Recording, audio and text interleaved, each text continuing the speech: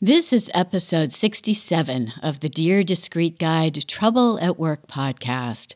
This episode is titled Annoying and Passive-Aggressive Emails.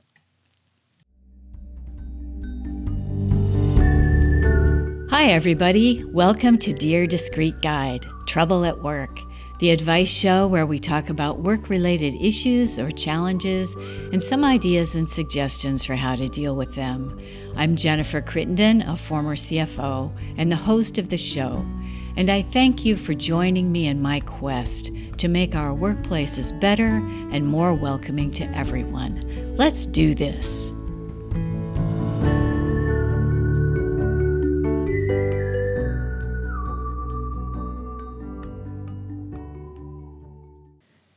Do you remember Sarita Mabin? She was on the show, I think it was June 18th. She's a motivational speaker and a funny person. Anyway, she surveyed the readers of her monthly newsletter about things that they found absolutely annoying about online communication. She's reported on that now in her most recent newsletter, and she says that the responses fall into three categories. Mistakes and misspelling is the first one. This really bothers people. She says, unfortunately, even the most brilliant ideas and insights might be overlooked in an email riddled with typos, misspellings, and misuse of words. And in the words of Winston Churchill, who you are speaks so loudly, I can't hear what you're saying.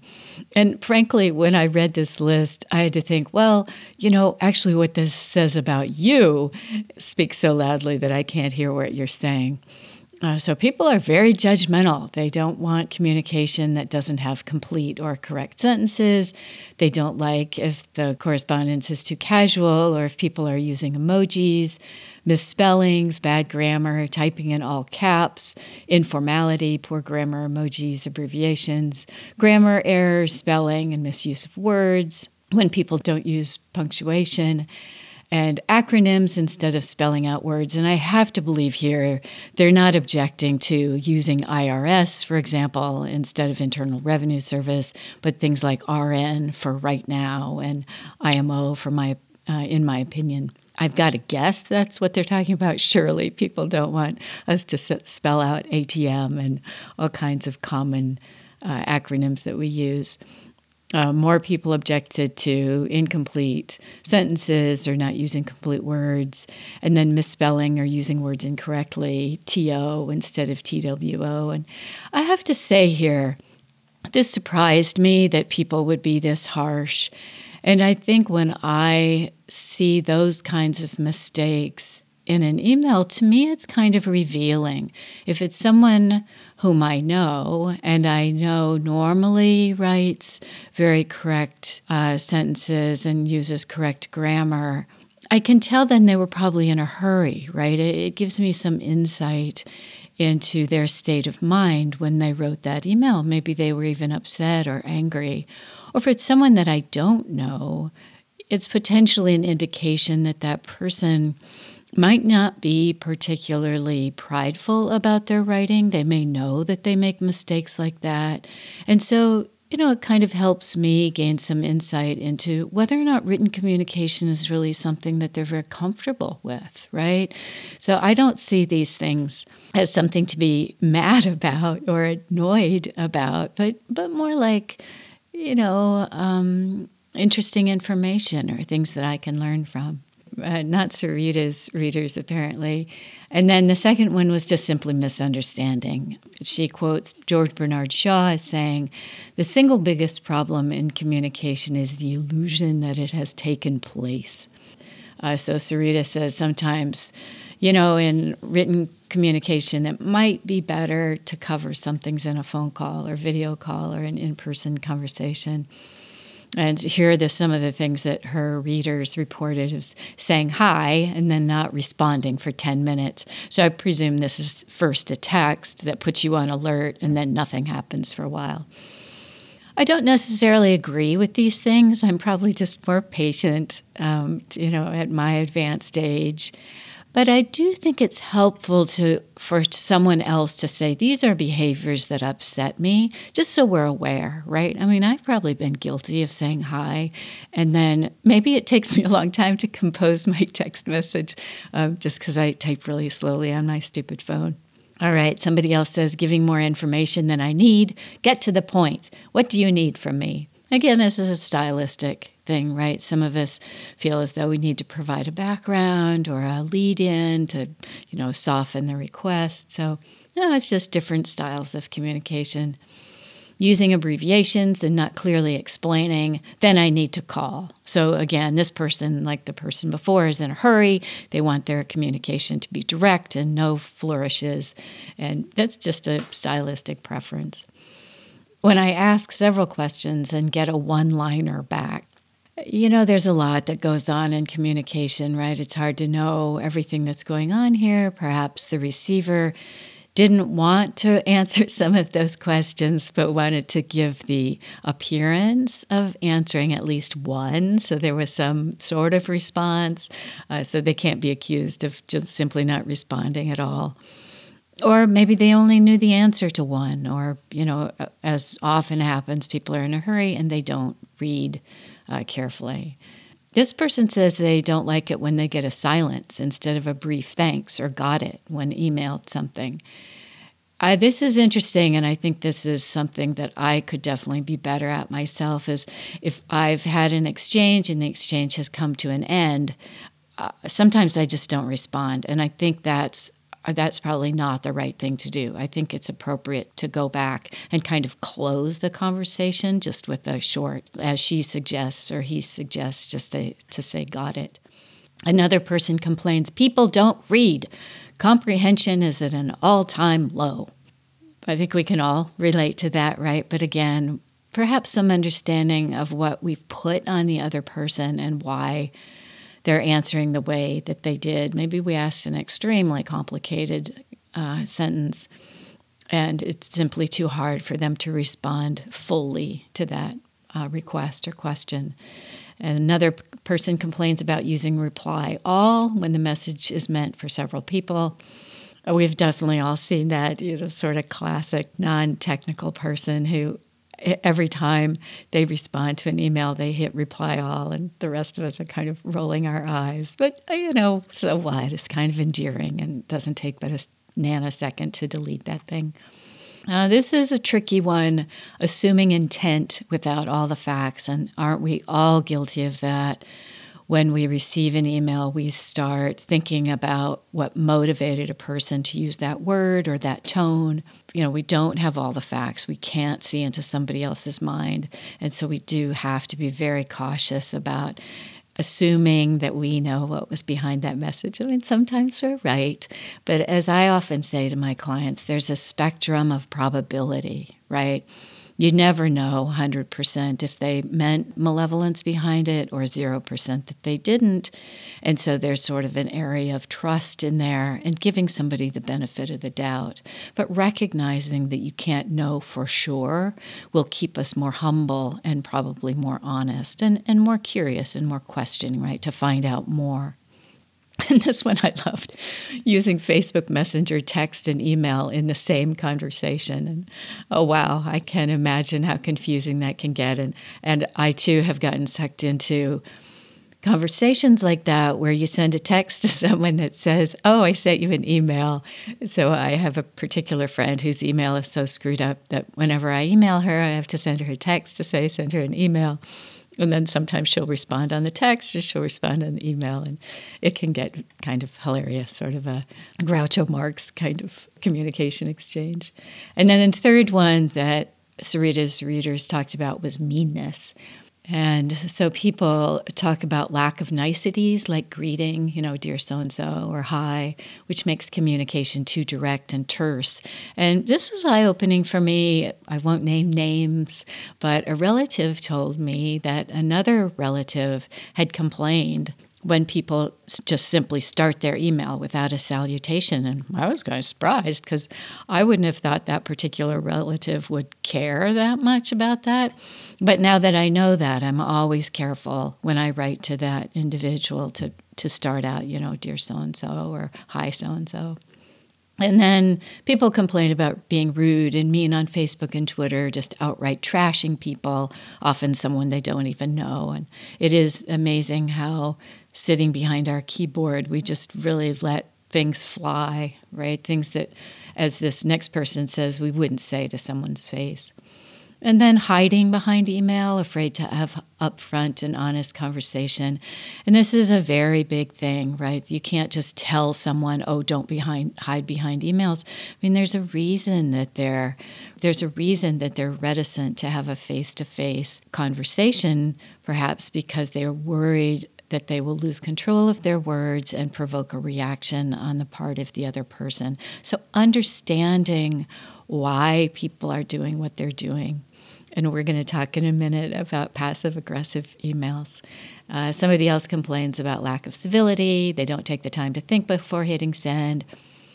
And then something is lost in translation in the email, and then the person seems frustrated when I email back for clarification.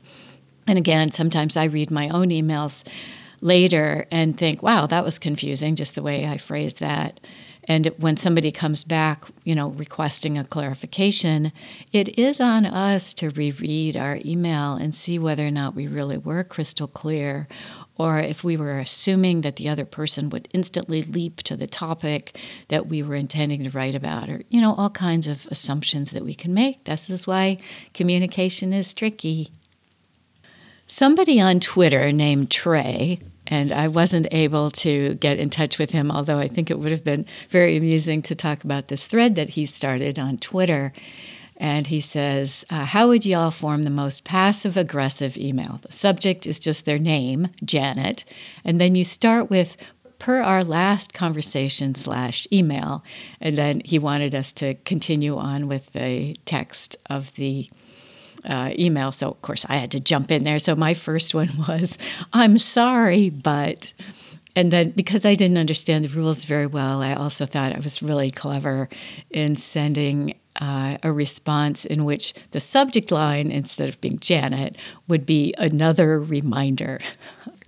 Okay, and then, of course, the tweetsters jumped right on this, and they had some really insightful ways of developing a passive-aggressive email. So one person said it's all about the sign-off. They had these different subtle messages that are sent by your sign-off. So they describe warmly as lawful good, best as neutral good, cheers, chaotic good, thanks, lawful neutral, sincerely, true neutral, chaotic neutral, sent from my iPhone. And they had lawful evil is regards, neutral evil is no sign-off whatsoever, and then chaotic evil is ciao. All right, then Sweet Avenger wrote, Janet, per our last conversation, I am detailing my comments below in the hope that you are better at comprehending visual words. Although I agree there is no language in our dress code specific to your issue, to be honest, we did not foresee the need to ban midriff-bearing tank tops for our part-time employees weighing over 400 pounds. However, since we've received 20 complaints about your Bobby Darin Forever tramp stamp, please consider that ban to be enforced going forward. Regards. Then quietly pouring gravy over it says, per our last conversation, I have bolded the questions that need answers. There appeared to be some confusion as to what I was saying, so I figured I'd make it easy for you. And then this email is flagged with a red receipt. Somebody else said, let me reiterate. And then Tater Tot says, Janet, per our last conversation /email, and then they insert a pedestrian insight. Although I'm not sure what I was expecting, it's my fault for asking, really. Apologies. This one, we are not able to accommodate individual requests for self-service procedures. Please review our helpful tutorials if you are unable to troubleshoot this on your own. These kind of robotic responses, right? I am sending this email to correct what I fear may be a misunderstanding, and then in parentheses, but hopefully not. Another one just says, please advise. This one from Cheese. While the team really appreciates your input, however, we have decided to put it on the back burner for now and move in a different direction. However, I would like to encourage you to keep putting forward your suggestions in the future, whether with us or at a new opportunity. As somebody else writes, help me understand. Janet, per your last email, I do appreciate that you have 5 years of experience and look forward to you gaining more, many more. I also think it's great that you are able to look at things from the layperson's perspective. This can, in parentheses, sometimes uncover useful insights. They write P.S. You might find it helps to keep your cat from walking across your laptop keyboard while you are typing an email. And then this person says that he prefers to write our last discussions, which he says really adds an element of surprise. Some person says they're not good at being passive-aggressive, they just get fired. And then this person writes, mostest passive-aggressive email, reply to all, and then the message is just blank. Janet, per our last conversation/email, please be considerate of your coworkers and moderate your enthusiasm for Christmas music. How timely is that? Janet, as previously stated in our email conversations, in parentheses attached and below, we are unable to reduce or waive the setup fees for our mutual client due to the amount of work involved for this custom implementation and the short turnaround time requested. Kind regards, right? Classic brush off. And then here's this long one here. So it's sent to you, it's CC'd to your boss, and it's BCC'd to my boss. So you're in trouble. And also, I want a paper trail to, CYA. Hi, you. I hope you enjoyed your trip last week. So I'm going to put in here like the subtext of each of these. And by that, this person means that she couldn't care less. We love the Instagram of the beautiful palm trees. And then the subtext is, we here in the office made fun of your Instagram. I'm sure you're probably catching up on a ton of things. I saw you checking Facebook, but wanted to make sure we touched base about Thursday's sales meeting. I know we discussed getting a rough draft of the PowerPoint before you left. Did I miss it? And then the subtext is, there's no way I missed it. Since I haven't seen any notes yet, happy to just edit right in the presentation. I've looped in your boss in case she wants to see notes ahead of time, subtext of which is just want her to know that you're behind. If you want to chat about the project this morning, feel free to ping me. I'm kind of swamped, meaning leave me alone, later this afternoon, but looks like I have an opening at 8:15. Does that work? And the subtext there is, I know you won't be in the office at that time. Also, did you get a copy of the presentation guidelines I sent to you late last week? Subtext, because you never responded. Again, hope you had a great trip. I envy the way you're able to unplug, meaning you've taken more vacation days than anyone on the team so far this year. Feel free to circle back with any questions. Subtext, don't you dare have any questions. Looking forward to the presentation, meaning don't mess up. And then best, subtext of which is really bye, me. Another suggestion here, perhaps I could have simplified for you. And then another, per our last email, I will meet you in my office in 20 minutes for your monthly evaluation. One last one here. You will find the answers to your questions in the email that was forwarded to you twice. Please take no offense, but it may be a good idea to establish a routine of reading emails each morning. Thank you for your support. All right, there you have it. What annoys people in emails, and then some suggestions for how to write passive-aggressive emails.